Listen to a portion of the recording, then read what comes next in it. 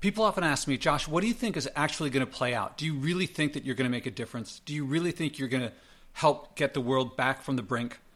I want to describe what I think is going to be the most likely outcome. It's not going to be pretty, but it's also not what I think most people expect. Then I'm going to say what I think could happen instead and what I'm working for. And then despite my thinking that that's not very likely, but possible, I'm going to share why I keep doing what I'm doing, even in the face of it seems like it's not possible. So what I think is going to happen, I think that people don't recognize. See, people think if you read about global warming, you could see how things are going to get hot. Maybe it'll be crop failures. And if there's one thing to work on, we might work on that one thing and we could fix it. Or maybe they hear about sea level rise and they think, well, if we move away from the ocean, then we could fix that. Or they hear about deforestation and they think, well, we could fix that. It's easy to fix lots of things one at a time.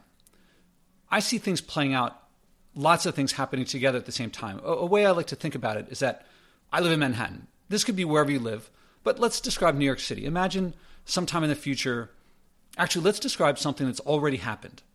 Paris last summer, I think there were several days in a row, maybe a week or something, when it was I think it was over 100 degrees Fahrenheit. Super hot.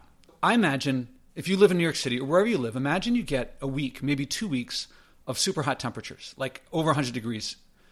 For the first several days, you're probably going to put on the air conditioner. That'll make it comfortable. If that keeps going, there's a pretty good chance the power system is going to start to fail. Maybe your air conditioner will start to fail. It'll be really hot. You're going to be super uncomfortable. And not just you, lots of people aren't going to be able to handle this. They're going to feel very uncomfortable. Some people are going to think, well, maybe we need a better power supply. Well, you can't just turn on power right away. I mean, maybe there's going to be some plants that aren't turned on, but when they turn them on, the power grid is at capacity. Things can go down. You have blackouts, you have brownouts. So now say you have a week of super hot temperatures. People could handle it because they had air conditioning. Now large neighborhoods aren't going to have air conditioning. And you're not really sure what to do. Well, you could say, we need more power. We need to build up the power grid. Well, that takes a long time. If you're going to build it with coal or non-renewables, it's going to be expensive, it's going to take time, and it's going to pollute more. Maybe you think, let's go nuclear. Well, that's going to take even longer and cost even more. And you think, well, maybe we should do it solar or wind. That's going to take even longer, and it's not going to work at sometimes. Some problems you can throw money at. Maybe you spend more money, you can build these things faster. It's still going to take years. It doesn't help you in that situation. Looking forward to it taking years, if people do say we just got to keep building more power, now you're taking money away from the rest of the economy for several years, maybe decades. So money that could have been spent on, building roads, building schools, feeding people, that might now be spent on building extra power. All right, so the economy is going to take a hit. Some otherwise productive things aren't going to get done. But now back to the moment. We're living in a place that's for 2 weeks, it's well over 100 degrees. People are getting very frustrated. Some people are going to think about moving. So now imagine people think, all right, I can't keep living here. And maybe with sea level rise, they're also thinking, it's time to move away.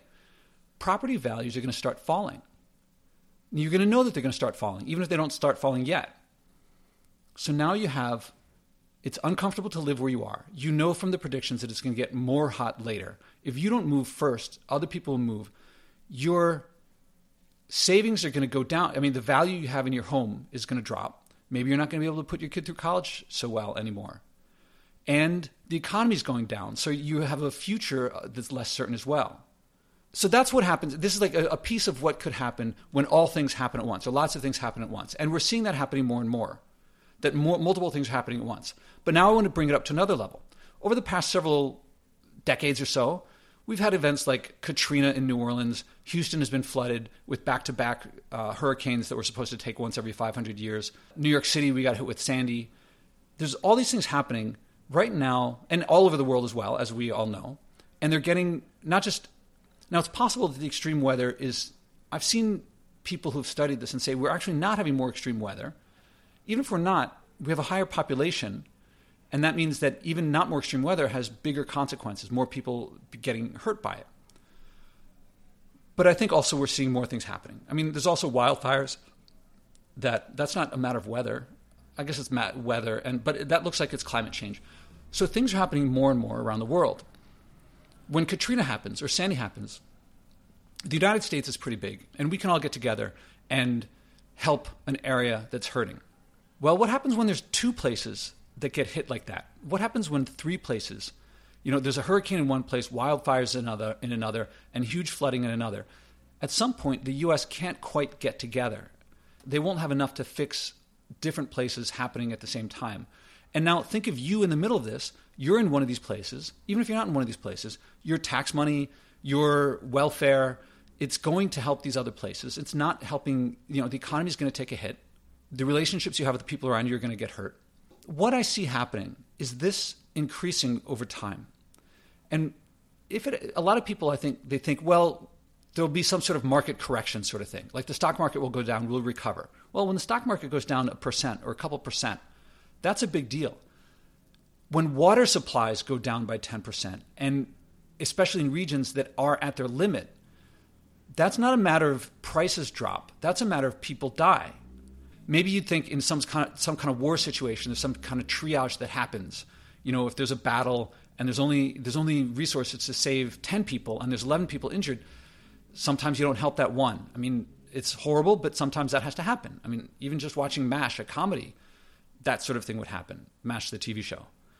If there's some region that's running out of water, running out of arable land, or some kind of resources disappearing that they need to live by, it's not like some people are just going to say, well, we'll take one for the team and we'll just die. If there's enough water for only 90% of the people that are there, everyone's going to want some. That's going to mean war, or it's going to mean battles. And I think the most likely scenario that I was getting at, when these things happen, if we're not prepared, I mean, the number one thing to prepare is I'll get to that in a second. If we're not prepared and we don't know how to handle this, I think most likely law and order will probably at least decrease. I think you'll start seeing warlords. Certainly, we've already seen people who come to power by saying, I will fix all this, whether they can or not. And I think they'll tend to exacerbate the problem. And when their back is to the wall and someone's threatening you for a resource that you need and they need, the story is always the same. We will not start the fight, but we will defend ourselves, and everyone will defend what they think they own. And you'll start having wars. You'll start having climate refugees on a much greater scale than we have now. It's nice to think that maybe some places where the resources are still relatively abundant, that they'll be able to defend themselves. But at some point, the numbers of people who are without sheer numbers are going to be pretty big. I think I see playing out hostility, people fighting, maybe major wars. Now there's small regional wars, I think, over resources, but they could be really big ones between continents, possibly between India and Pakistan, 2 nuclear nations. I could see something happening over a border there. Maybe one of them would use them. Hard to think about, not so hard to think about now. Not exactly conceivable now, but it could happen. When people are dying, when people don't have water, you could see that happening. When people don't have crops, you could see that happening. And so I think that there's lots of books out there. The big one for me, I thought I wasn't going to like this book, but I liked it a lot. The Uninhabitable Earth by David Wallace Wells. It starts off by saying things are much worse than you think, or things can get much worse than you think. And he talks about all the natural disasters that could happen, maybe are likely to happen. I think that well before those natural disasters happen, that the breakdown of law and order will be greater, and people will start fighting with each other, and we will, by our own hands, cause the greatest damage. Also, there's some other things. Like, no one ever talks about this. Like, as sea levels rise, how many landfills are near oceans or would be underwater if the sea level rose a bit? And how much of that waste would just float up and go out to sea and just within a few years, get mixed up with the rest of the oceans? It seems to me that there'll be a breakdown. People won't be able to keep law and order in many places, maybe most places. There'll be large battles. And when there are these large battles, people will think, well, I got to protect what's mine. And they will waste resources even more, because in a battle, that's what you do. You got to defend yourself. And I think people will do that. And so this will accelerate the rate of pollution, the rate of both pollution in terms of fossil fuel use, as well as stuff making its way into the air and the ocean and on the land. And I think possibly within my lifetime, there'll be oceans that are just filthy. I mean, the whole ocean. I mean, now we expect by 2050 more plastic in the ocean than fish. I've read that many times. I could see that getting much greater. Oh, and I also see, I mean, right now we have the coronavirus going around, and I could see with greater population density, and if we're not able to keep law and order so well, I could see diseases spreading with the famine. This is, I think, the most likely scenario.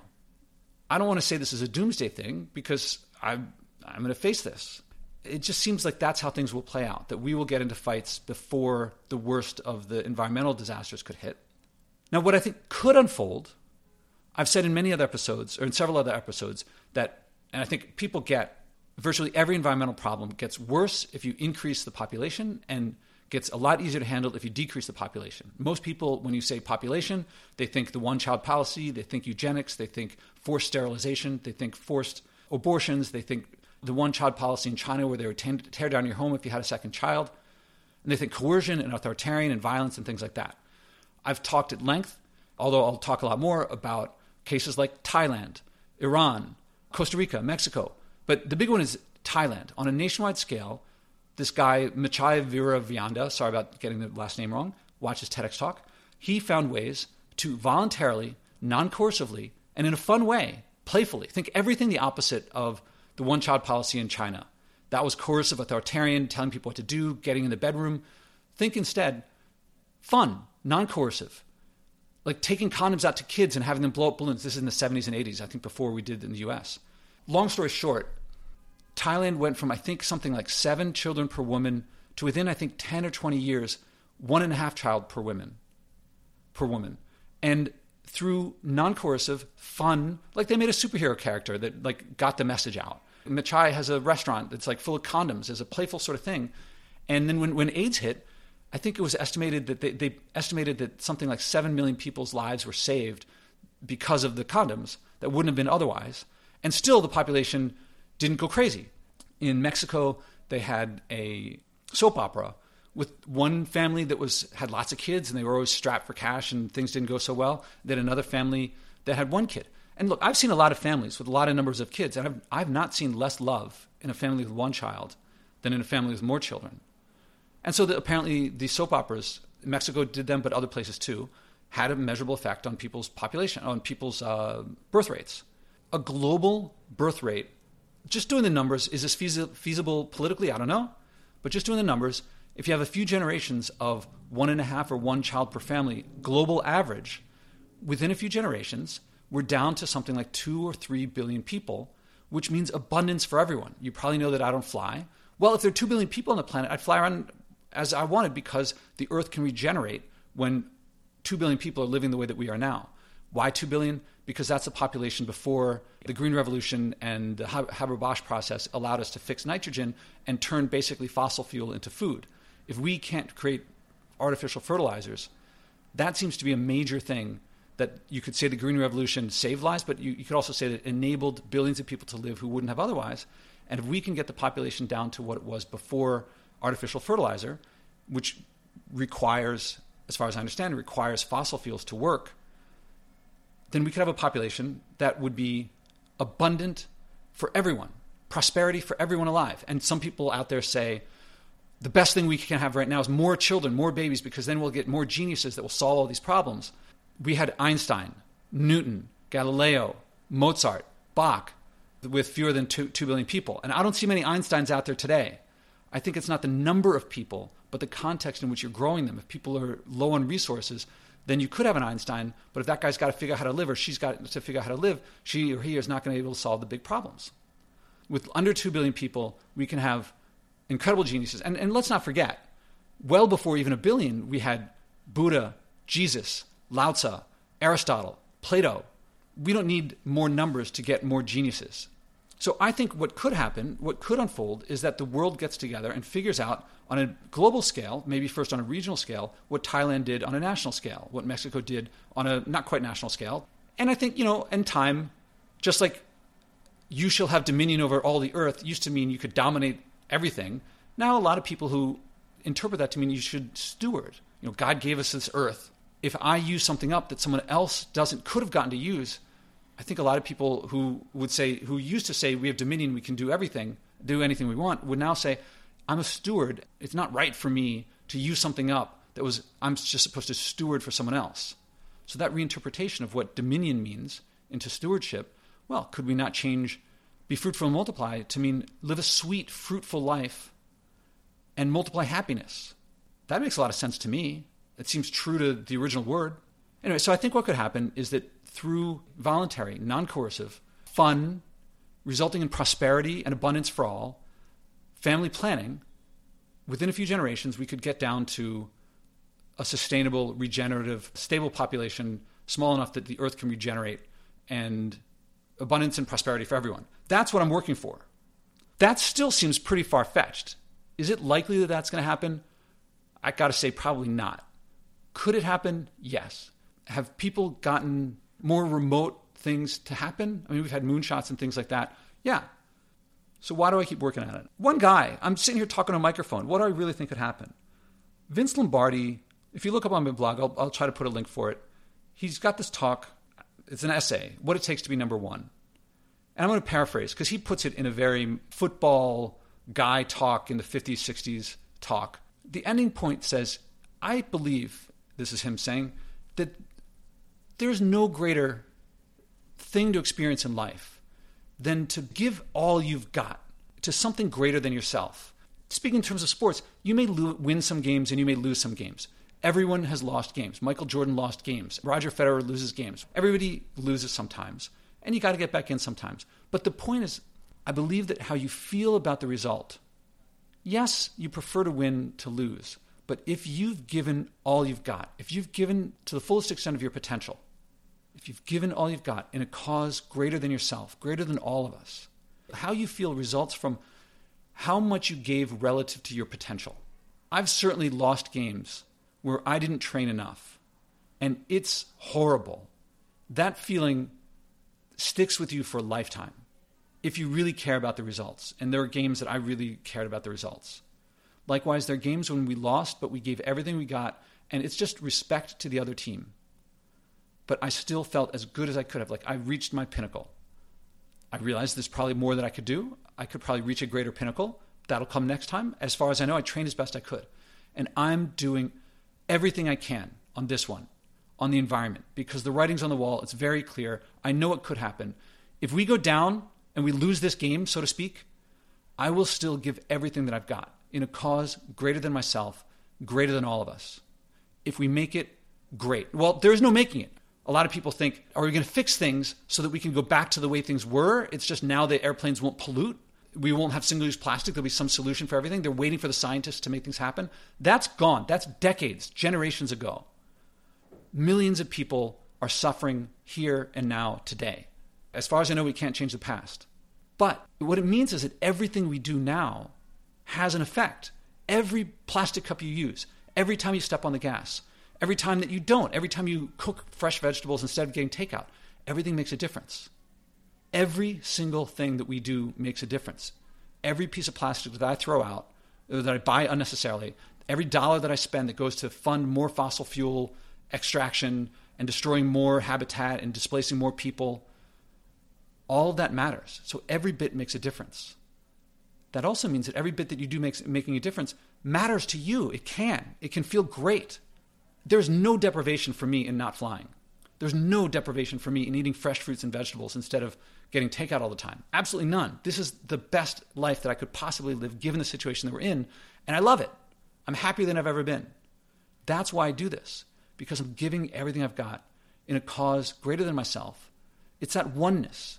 It's that I'm not a parent. I got nieces and nephews, and I know what it feels like to have nieces and nephews, but I imagine it's even greater to take care of your children. This is what I'm doing. This is what humans can do, what we're capable of.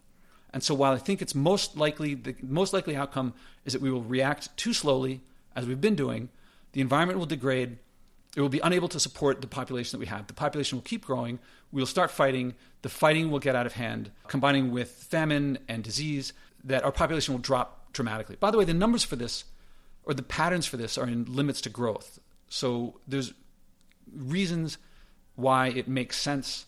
I'm not getting into limits to growth so much now, but I didn't make this up. This is coming from numbers, from people who've plugged stuff in and really played out the math. But someday I'll have to do an episode to talk about that. Anyway, I think most likely is that outcome, but what's possible is that we get together And I'm doing my strategy I talked about the other day is starting. I mean, I want to reach the most influential people, the Oprahs, the LeBrons, the Serenas, Barack, Elon and Sergey, De Niro and so forth.